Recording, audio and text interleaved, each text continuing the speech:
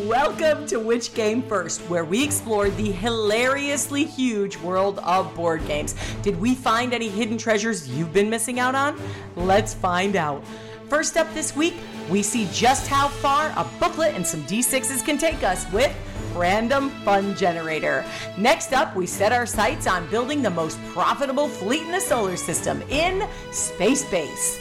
And lastly, we screw our courage to the sticking place in the old-fashioned way in Flinch.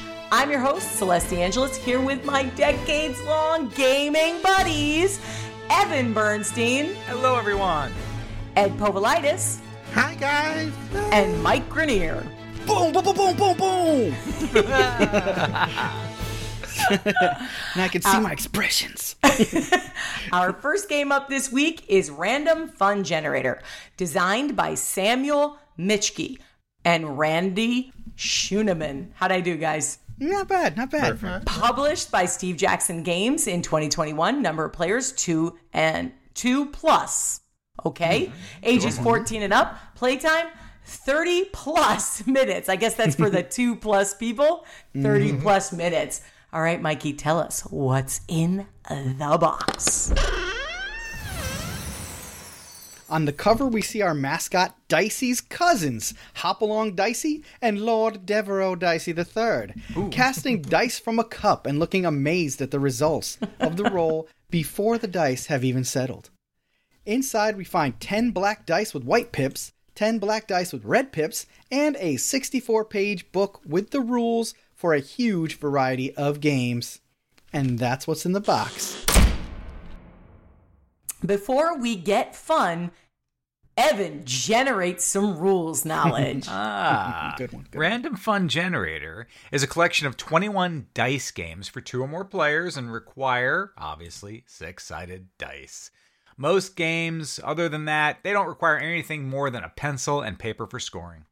We played 3 games. We played the first game, where we were a party of medieval fantasy adventurers fighting a treacherous dragon. Each class in the party rolls a unique combination of dice in order to take down the dragon. Another game we played was where each of us rolled 3 dice in secret. Players do not want to roll the highest dice. The highest dice are worth 0. All other dice are scored. First player to 50 wins. And the last game we played was where each of us roll 3 dice in secret. Mm-hmm. We are rolling against a monster who rolls a number of dice equal to the number of players. Then each of us declares what we're going to contribute to defeating that monster. The key is to do the least amount of work and win. I love that. Yeah, players are awarded 4, 3, 2, or 1 point depending on who had to work the hardest. Those are the 3 games we sampled from Random Fun Generator.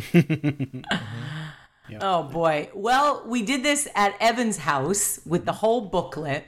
I wonder, guys, I can't remember. Did we just decide to randomly pick stuff? We randomly book picked instructed? Kinda did. Yeah. I think the one thing was missing was a chart to randomly roll on in order to pick your game. It just listed them, so I just kind of went through the book and picked one that sounded interesting. Oh, Yeah. that would have been genius. We should make our own chart right. and slap it right in the front of the book. Well, I think we might have needed like a D21 for that. Yeah. No, No, that that's has to be 21 D6. games. Has to be D6s. Yeah, but so you'd need 24 games or something. And then 1 to 3, though, what would you do? Oh, boy. You'd Trouble. have a minus in We'll there. work on Yeah. it. We'll just if it's cross out one we 36 don't games, like. They can do a D66 where like the What? All right. So, guys, what did you think of the basic setup of this game? Did it have enough stuff with it? I mean, when you say this game, you mean like the whole book in general, right? The Random Fun Generator box of stuff. Yeah, it's just a book. Bam. and some dice. That's And dice. Really, And and dice. dice. And a bag My of dice. those. Yep, You know, true. the one thing I would say is, well, there's probably enough dice in there for most games. We did have to pull out some extra dice for some of the other games. And then, Yeah. now there was the, the aesthetics of the dice we're adding. And yeah. It just made play go faster because if each of us had our own set of dice to roll, we didn't have to share and pass and wonder what happened here. And if Celeste dropped one, I didn't hold up my turn. It was just to keep things moving. Yeah, there was technically enough dice, right? I think It's a nice portable game. You know, you've got just a book, regular size booklet, and a bag of dice, and you're good to go. So you can pull it out at the hotel room on vacation, or, you know, even on the tiny little tray on a flight if you're sitting next to somebody. So I like that part of it. Yeah, so there we think there's enough going on in the box to make it worthwhile. Now, what's the best way to enjoy this? Is it really just to randomly flip, or do you think people are going to like develop favorite games? They'll definitely develop some favorites. I mean, Yeah, I think I'm sure the there'll be first thing to do favorites, is though. People are like, oh yeah, that was fun, so we're gonna go back to it, and the others will be like, let's flip to the next one. So are all you guys in favor of totally randomly discovering this book, or do you want to go one game at a time if you were going to be seriously finding out about the whole book? You mean like knock them off page by page, or just kind of chart it up? Well, I think you're more likely to explore the entire book if you take them on one at a time in sequence. Yeah. I think you get a little stamp, and then stamp each one that you've done, and then keep rolling randomly, or flipping randomly even, until you get Right, but the problem is, if you get near the end, you know, random generator, you have to like keep on changing the table a little bit because you're running out of choices. Yeah, true. My guess is that the designers put the games in order for a specific purpose, whatever that is. And the only way to know that for sure is to play them in that order. All right, now I want to know if they put it in the book randomly or if they specifically chose them. Let me call Steve Jackson. Let me call Steve Jackson. Yo, Steve. Yeah. Yeah, this is Steve Jackson. No, he said joint, it was deliberate. Right, so. Yeah. Yeah. Oh, good. It's good we have a hotline to Steve Jackson. That's really handy. Oh, yeah. Evan, you have a note about co-op. What do you want to say about this game? Well, in the first game we played, it was a co-op. You know, we're all playing adventurers of different classes, trying to take down the dragon. And look, I love co-ops. You know, when any time that you can play, everybody can play with every roll, every time, all the time is great. And that, frankly, is most of the games I believe in this particular game. But that one in particular struck a good chord with me.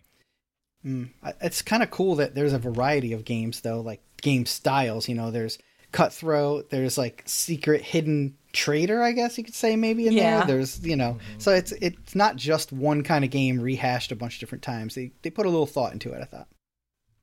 Yeah, that's going to be my next question. Are the games different enough? Because I think a book like this runs the risk of being too similar. I mean, a bag of dice, how much can you do with it? So how did they do on variety? I think they did pretty well because I was impressed with the different games they had in there involving just dice.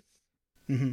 Yeah, we got this at PAX, and me and Ed played a couple of other games too that we didn't play at the table with you guys, and I saw some variety there too. So, I mean, you know, you're rolling 6-sided dice, so there's going to be some sameness every time, but yeah, each one that we played had a different flavor and feel to it, and there's only like a page of rules for each. Yes, so, I do like how quick the rules are to read. So is this a warm-up game, or is this your night? Well, I guess it depends on how many games you're playing. I imagine a single game can be a warm-up game. But I could also imagine it's like, hey, we want to check through the next 5 boxes here. That could be a night. Yeah, right. You could have a random fun generator tournament in a sense, you know, and score the game, you know, and see who came out with the most victories at the end of 21 games. Yeah, there you go. Oh my God, all 21 of them in the same night. My brain would be so scrambled with the rules by the end of that. All right, we'll play it over a weekend or whatever. We have a whole weekend coming up. Yes, we do. So Ed, I know you wanted to say something about this when this game was created. Yeah, well, the original idea for the game came up during the pandemic times where people were designing the game, over Zoom. Sam and Randy were on Zoom together, desperate to do something I don't know if they creative. Were specifically on Zoom, but the little backstory I've read about the game and the Kickstarter for it and all that is that they created this game during the pandemic, and they had a Kickstarter for Random Fun Generator 2. Oh, yeah, part 2. Man, they could kick these out all day, probably. Yeah. I think that one's going to focus on just being a book. Oh. No dice? Well, if you have Random Fun Generator 1, you got dice already, I guess? Or maybe one of the perks you can get is the dice perk. Yeah, maybe, or like some cool custom dice. Raid your Ludo game and grab the dice. Yeah. Okay, explorers, it's time to dig up or bury Random Fun Generator. What do you say, Mike? Random Fun Generator has the distinct advantage of diversity. They're not all going to be winners, but you're going to find something good in here. You might hate 60% of the games, but as long as you enjoy fistfuls of dice, then this game's a winner for you, and I say dig it up. Evan? Yeah, Random Fun Generator. It's a neat collection of quick dice games. It's a nice little showcase of what's possible with simply a bunch of D6s. Dig it up. Ed? It's rolling a bunch of dice and hoping for the best. Kabam! It is kind of random, yeah. Is it too random? Probably. It's fun. Yeah. But there are going to be some good surprises in there, and I'll dig it up for when I'm really feeling, well, random. Yeah, a bag full of dice is a cheap way to seduce me into liking your game. And with a bunch of different themed games to choose from, it's also a fun conversation warmer, right? Not just gaming, but you can talk a lot about the games. And that's fun for me. So dig it up. Ed? What would be too many six-siders for a game? Is there even a limit? Let us know. We are at Which Game First on all social media. Okay, everybody, what is going on with Which Game First? I can What do you start. got, Mikey? I got something. So there was a little contest on Facebook. Debbie Moynihan put it on for her Star Realms game. Cool. And I entered and I won a box set of Star Realms. Yeah. So I'm going to be posting it up on TikTok. If you guys want to find, I'm going to do like an unboxing. I'm going to try it in the TikTok style where I stop and start a bunch of times. So it kind of boom, boom, boom. So if you want to find us on TikTok, you can either look under WGF_Mikey G, or you can just look up Which Game First. Either one will get you to our page, and you'll be able to see some of the stuff we've already posted and this new video that's going to be up soon. Yeah, and put it up on Instagram too, Mikey. Sure, it kind of goes from TikTok to the rest of the world. That's right. So you'll see. It'll be out there. The connection, the linkage. Yeah, that's so much linkage. Ooh, all right, a couple of things going on. So Which Game First? We've got a new article up on our website. We're going to try and post more articles there. This one is by Joe Unfried, former panelist of the show. We got to get him back on pretty soon. Yeah, get him on. Maybe summer's coming. Maybe we'll be able to get him back on.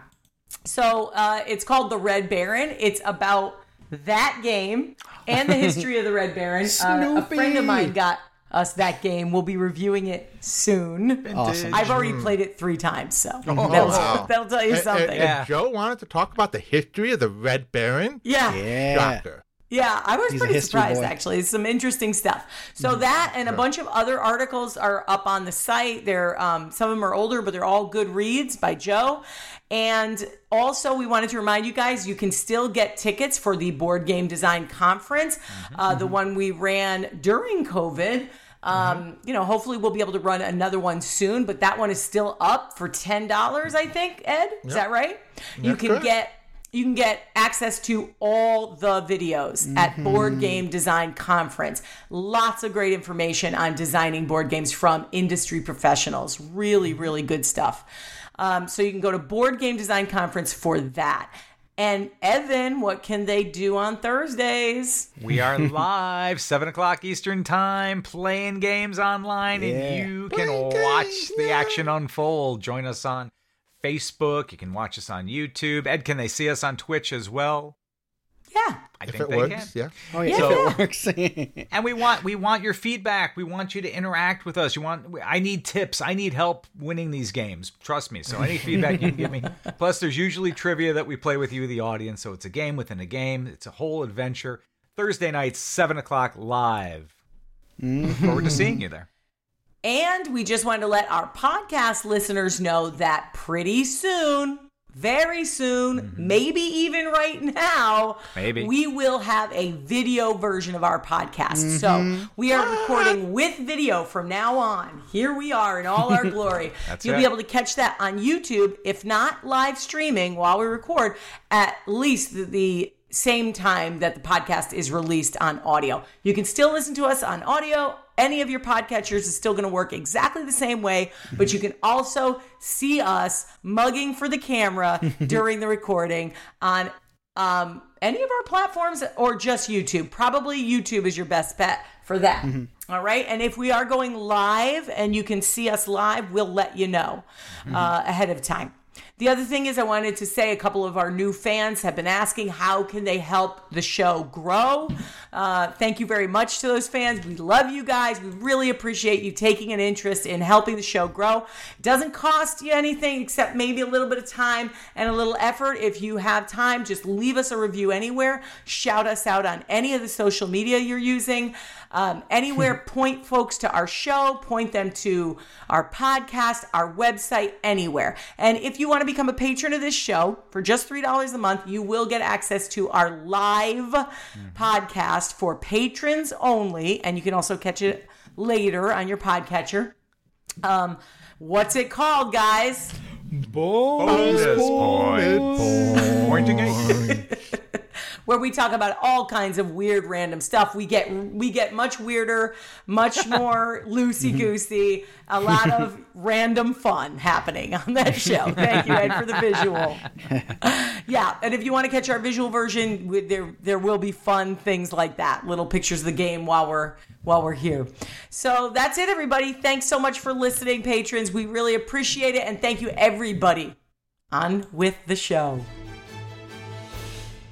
Our next game up this week is Space Base, designed by John D. Clare, published by Alderac Entertainment Group, 2018. Number of players 2 to 5, ages 14 and up, playtime 60 minutes. Okay, Mikey, tell us, what's in the box?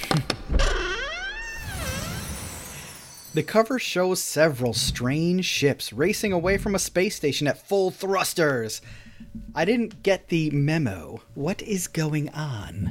One of the weird aliens said. Don't leave me! When we boldly go into the box, we find 204 cards, 45 wooden cubes, 5 player boards, and a rulebook. And that's what's in the box. Well, before we tell you if space is the place for a base in your face, thank you, Evan. That was Evan's. Evan, grace us with a trace of the rules. In Space Base, it is a dice rolling game, an engine building game where players assume the roles of commodores of a small fleet of ships. Ships being docked at their stations are then deployed into sectors as new ships are commissioned under your command. Get those ships out there, Commodore. Every player gets their own tableau, and every tableau starts out with one starter ship in each of their slots numbered 1 through 12. Every ship has a blue number and a red number. Everyone has the same starting ships. A player rolls 2d6, and they assign the dice to that number to their ship. Or you could split the dice or assign each dice accordingly, or you can have the roll all as one. Other players also get to use that same roll. They'll assign their roll in the same way, however they want, depending on the dice. The player who rolled the dice uses the blue numbers on their ships to resolve their dice roll, while all other players are going to use the red numbers of that roll for their ships. Numbers assigned to ships do different things. You can earn money, you can boost your income, gain rocket points. Money can be used to buy more ships. Income boosting gives you a steady stream of income every round, and rocket points are victory points. The first player to 40 rocket points wins the game, propelling themselves to a stellar victory. All right. Well, we got to play this game on Board Game Arena. Mm-hmm. And what did you guys think of the look and play on BGA?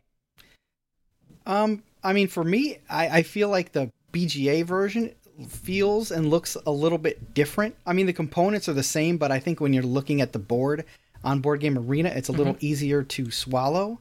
And in person, there's like 4 pieces around the center board with all the cards and stuff.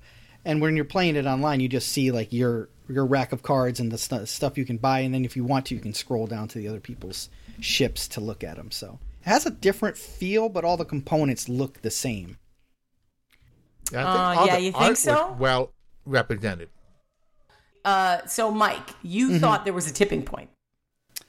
Well, the tipping point's more of a strategic thing, really, because when you're when you're playing the game, there's a point where you can start putting ships over your old ships, and you can get these ships that are just straight up victory points, so they stop functioning the same way they would if people were rolling the dice. And kind of like in Dominion, I have the same thing, as where you build your engine to a certain point, and you got to know exactly when to stop building and start just getting the victory points towards the end of the game. So this game has a definite moment where you can feel it starting to tip over the other way. Okay, and Evan, you said this game reminded you of Machikoro. How?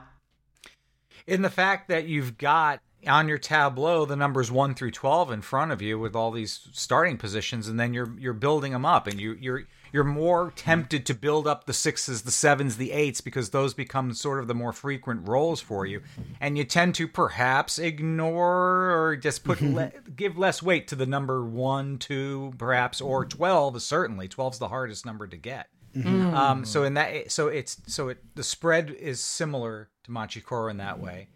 And but don't ignore the 12, because one of the 12 cards, one of the upgrades for that position number 12, is that if you activate that ship and you roll 4 12s over the course of the game, that's an instant win.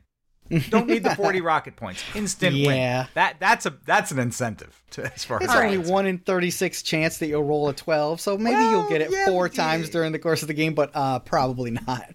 One thing I want to say about the odds, like the strategy that you're talking about there. Hold up. I'm going to stop you right there, Mike.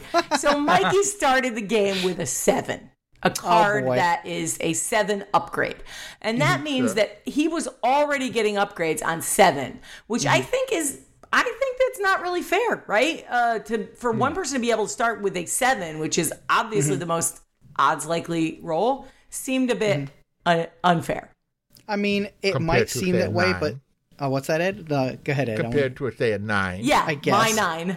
But when you actually look at the cards that function around those specific numbers, the 7 is the least powerful of them. You know what I mean? And as you go out from the center, they get more and more powerful. Right. They tried to balance it that way, and I think it was fairly balanced in that particular way. That's why I like the 6 and the 8, because they're slightly more powerful and still frequently card on the 7. You find it on the 12. Yes. Or you can't really see it on the 1. You get it on the 12 only. But I wonder if it's balanced enough, right? Because even though the 7 is lesser, it's really nice getting some kind of bonus right from the start.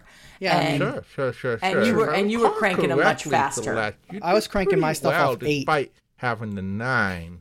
Right, and I mean, there is a learning curve here, so I could have done better. One of the biggest problems with my play was that I kept confusing the numbers in the upper right with the left corner position, right? So I kept confusing the location the card was going to go with how much the card cost. So several times I was like, oh yeah, I want to put this in my 7 slot. And I buy it, and it turns out it actually cost 7 and was going in a 5 slot. Yeah, exactly. You know, and I thought it was cost 5 and went in a 7 slot. So they were too confusing. They were too close together. It's kind of weird too, because like, I don't know why it was confusing, but I had the same problem.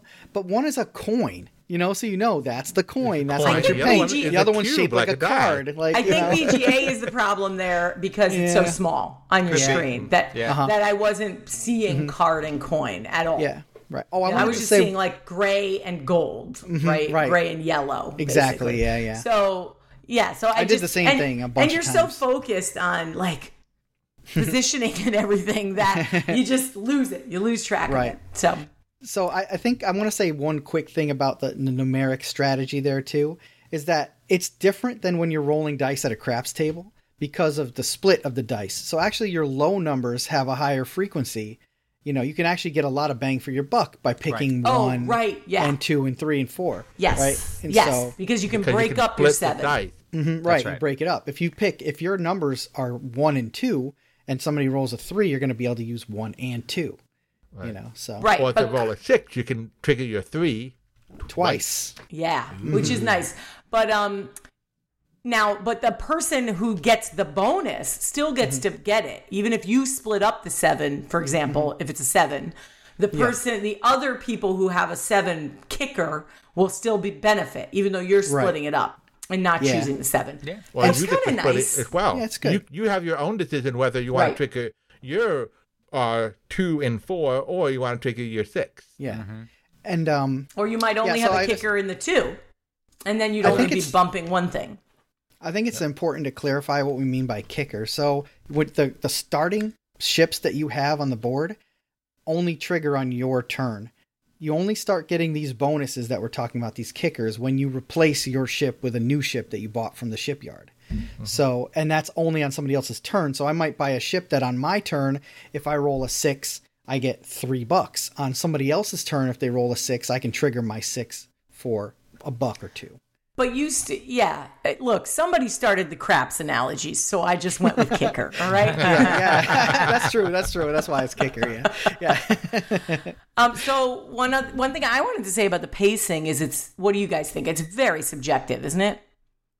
Like, this game can go incredibly fast or incredibly slow. Yeah. Depends on your play group, and also depends on how... I think all engine building games have that, where you start off and you're like, oh, I'm buying things. They're kind of going slow. Wait. It's all of a sudden ramping up. What, the game's over already? Yeah. Oh, yeah. I knew when to pull that trigger. I think that the most time-consuming thing is buying your ships. You know, you want to look for one that's going to cover a number that you want to be rolled and more frequently. And yes, but shopping is fun. Shopping is always a lot of fun. That's why it takes a little longer, but it's more fun too. That's my favorite part. Probably. Some of these ships are so expensive. Yeah. Oh my gosh, Yeah. 30 coins for one ship. Whoa. Well, yeah, once you get past 20 for a price, it's pretty much just straight victory points that you're buying. You're not even buying special abilities. I will say that some of the special abilities were just beyond me. They were beyond me as a novice. I wasn't even going to bother trying to figure them out the first time. The concept of charging in the game is a little confusing. If you buy a ship that requires a charge, you have to make sure that it is charged before it triggers its special event. So it has that extra layer in there for some of those cards, which can be a little confusing. I mean, I leaned away from those ones just because you don't get any immediate gratification from them. The number has to get rolled twice. So if you're not on 6, 7, 8, you're a lot less likely to trigger those things. So, but some of them are powerful. Like I did use one the first time I played that doubled. If I spent the charge off of it, it doubled my reward that turn. And I had a card that was giving me like 12. So I just blam 24 in one shot. Yeah. But and I had one that if I charge it up, I can set one of the dice to any value I want. Right. Yeah, that is nice. That's awesome. 12. If you have that, and then the 12 thing that Evan was talking about. So now all of a sudden winning with a 12 is not so impossible if you can manipulate the dice. Yep. Yeah, there's not too many mechanics, but looking for those synergies is really important. Okay, explorers, it's time to dig up or bury Space Base. Evan? Space Base is easy to learn, it was easy to play, and it had a lot of paths to victory. Everyone plays on every roll, and that's always a plus in my book. And the mechanics of assigning dice and engine building are staples of quality board games everywhere. Dig it up. Mike? I love engine building. Anybody who knows me knows this. And solving the puzzle of when to switch gears into victory mode. This game gave me both of those satisfactions, and while the dice still hated me, I really enjoyed it. So dig it up. Ed? I enjoy these kind of engine building games, and although the dice can be a little fickle at times, I wanted the 7, not a 6. I'll dig this up for another trip to space. Space, when no one can hear you scream in frustration. I'm going to disagree with Evan a little bit. I think getting the hang of this game is a little time consuming. I'm not entirely sure it's worth it. AEG makes much more exciting card games than this one. So if there were fences in space, I think I would be sitting on that right now. Space fence. So it's tough, though. And it was very fun and colorful, so it's going to be a gentle dig up for me. Okay. But that's a dig up. The dice won you over, huh? Yeah. Nice. All your base belong to us? Let us know. You're at which game first on all social media. Our last game up this week is Flinch. Designed by A.J. Patterson. It has a designer. It has a designer? Right. What? Well, Published by Parker Brothers in 1938. Originally by Flinch Card Game Company in 1901. and it has a designer. wow. That's remarkable. That is incredible. Number of players 2 to 8. Ages 7 and up. Wow, 2 to 8. That's pretty good for a card game. Playtime 30 to 45 minutes. Okay, Mikey, tell us what's in the Flinch box. This old, crusty box cover brings back a forgotten shade of yellow as a background for the word flinch in blue cursive. That's it. If you're watching this on video, you can see how hideous it is. Inside, we find 150 cards. And that's what's in the box. Wait, there's a rule book, Mike. There's a rule book. I never say the rule book. Every game has a rule book in the box. It has the yellow and blue of a high school like banner mascot kind of thing. Look at that shade. Yeah. It's a royal blue and like crayon yellow. It's like undead canary yellow. That's what it looks like to me. All right. Well, I didn't get a chance, sadly, because card games are my jam. I did not get a chance to play this game. But Evan, hurry up and tell us the rules before I give you 3 for flinching. Oh, quick. Flinch is an old-timey card game. Cue the barroom piano. Right. It's played with a deck of 150 cards, numbered 1 through 15. The goal of the game is to be the first player to play all the cards from your stock deck of cards. Every player starts with 10 cards in their stock deck. Only the top card is face up. To be able to play a card from the stock deck, it has to be able to be placed upon a card in play in numerical order. So, a stockpile card of 2 can only be played on a 1 that is in play. Or a stockpile card of 12 can only be played on an 11 in play. Got it? Players will start with a hand of 5 cards. These cards can be put into play in numerical order. Play as many cards as you can from your hand. When you can't play any more from your hand, you have to discard. Every player has their own discard piles, and there are 5 discarded piles in front of the player. Discards are face up. On their turn, players can put cards into play from their discard pile, so long as it's in numerical order. So why is the game called Flinch? Well, because if a player is capable of playing one of their stock cards and they fail to do so, another player can call Flinch on them. And a player who calls Flinch on them gets to take a card from their own stockpile and stuff it into the stockpile of that other player who they called Flinch on, bolstering their deck, diminishing your own deck, which is the key to victory. So I'm really disappointed that there isn't any punching in this game. No. I flinched. Yeah, right. Exactly. I would have thought that in 1901 they'd actually be giving you 3 for flinching. Physical violence in the rule book. Well, maybe A.J. Patterson during game testing, too many people complained of broken arms and stuff, so they decided to take that out. All right. So, Mikey, shuffling. Oh my God. Let me say 2 things about shuffling. Shuffling 150 cards, go. Yeah, there's 150 cards, so it's kind of tricky. But like with a bad shuffle, this game could literally go on forever because if you have the numbers that you need buried at the bottom of the deck, you don't get to them, so you don't get to play anything. Nope. So you just draw and do nothing, and draw and do nothing, and the game just. But Mikey, the cards look so good, right, Evan? They're really nice. Oh yeah, let me show you an example. Here's a 15. Now look at the colors on that. That just lights up your day, black doesn't it? and white. Because everything was black and white in 1901. There was no color back. I mean, it's cheaper to print. Well, yeah, we hadn't invented color yet. That's right. Except for the cover. Show me a film in 1901. And 15. So that's a Times New Roman. There's a little bit of like flourish around the edge, right? Yep. Yeah, it's a serif, right? What's that line in the middle? It's a the name of the company? Laurel no. It's actually just a design. It's like a leaves. Oh boy. Vine. Yeah, it's like a squiggly boring. Yeah, Parker Brothers was not sparing no expense for this game. Yeah. They were too busy making tons of money with Uncle Penny bags. Oh boy. Basically. Yeah. Oh man. Yeah. All There's right, a game so I played. Ed, what about the race to your empty pile? Well, I mean, that's pretty much it. That's the name of the game, is get rid of your card. And how did it go for you, Ed? Did you get rid of your cards? I know you're just I got rid really of into some speed card cards, playing. but I did not get rid of all of my cards. And yeah, I mean, it was kind of like, oh boy, I can put my card on a pile. Oh, I can't. Next. There's a lot of turns where you spend your time going, I can't do anything, so after you. Discard. Right. Oh, Yeah, that very sounds limited painful. strategy. Oh, it's Super limited strategy. When you were reading the rules of it, it sounded a little like Spit. Are you guys familiar with that game? Yeah. Is it like Spit? right. Because you're making it sound a lot more boring than Spit.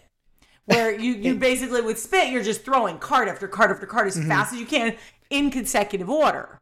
But there are ways to sort of keep going even if you don't have the number ready. You can figure out a way to get. Not really. You get caught too many times with no plays, so you just wind up mucking your hand and waiting for the next turn to come around. So. It reminds me a little bit more of a game called Skip-Bo. Skip-Bo, right. Skip-Bo, you've seen that. Yeah, it's like numbered 1 through 12, and you start a new pile if you can't put anything on your old pile, and then you can use your pile backwards to fill the other piles in the middle. It has a lot of similarities to it, but in that game you don't get stuck as often here. Here you can make 3 new piles, I think it is, right? And then stack cards on top of them. But in Skip-Bo it's like 5 new piles, and the numbers only go to 12 instead of 15. And you can only interact with your own pile, right? For the most part, yes. You don't put cards on other people's piles. You only interact with other piles when you notice somebody not playing a card that they could play off of their stock or their flinch pile, I guess. I don't know. The piles have different names, but they look exactly the same. But yeah, Well, Ed has a great announcement about the new printing. Ed, tell them about the new feature that might make all the difference. Version of this game printed by Winning Move Games that came out in 2019, and they use colors. Wow. So and in what way did they change the game? Yeah. If that's the make or break, good news, everybody. Ouch. All right, I think we're good. Let's figure it out. Yeah. It's time to dig up or bury Flinch. Still can't believe there's no punching. Evan? Flinch is a card game with limited strategy, a whole lot of luck, and it's a time burn from a time when there was time to burn. This 19th century relic does not really adapt well to mid-21st century ocean of card games. It's a game well past its prime. Let's leave it in the past. Bury it. Mike? If you wanted me to spend 2 hours reorganizing your cards for you, you could have just asked me instead of promising me we were going to play a game. Do yourself a favor. Don't hesitate. Don't flinch. Just bury this boring activity. Ed? I enjoy a wide variety of card games. Even Solitaire can be a decent enough game for passing time. Wow. But Flinch doesn't even reach that low bar. Oh my God. So I'm going to have to bury this one. Yeah, Imagine definitely. being beaten by Solitaire. That is a burn. Ouch. Rough. That is a burn. All right, Ed, take us out. Have you ever flinched victories from the jaws of defeat? Let us know. We are at Which Game Fist on all social media. And that brings us to the end of our show. We look forward to hearing about all the game exploring you're doing. Come and talk to us. We're on Discord. Hit us up on our social media. Post about us anywhere.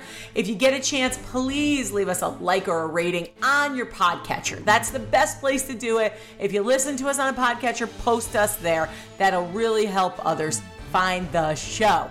If you want to become a patron of this show, you can go to our website, click on Become a Patron today, and you will get access to our exclusive patron-only podcast. Bonus points. Happy gaming, explorers. Caught you flinching. Hey, all your base all belong to us. That's all I gotta say. See. All right. Let's go with that stop button. All right.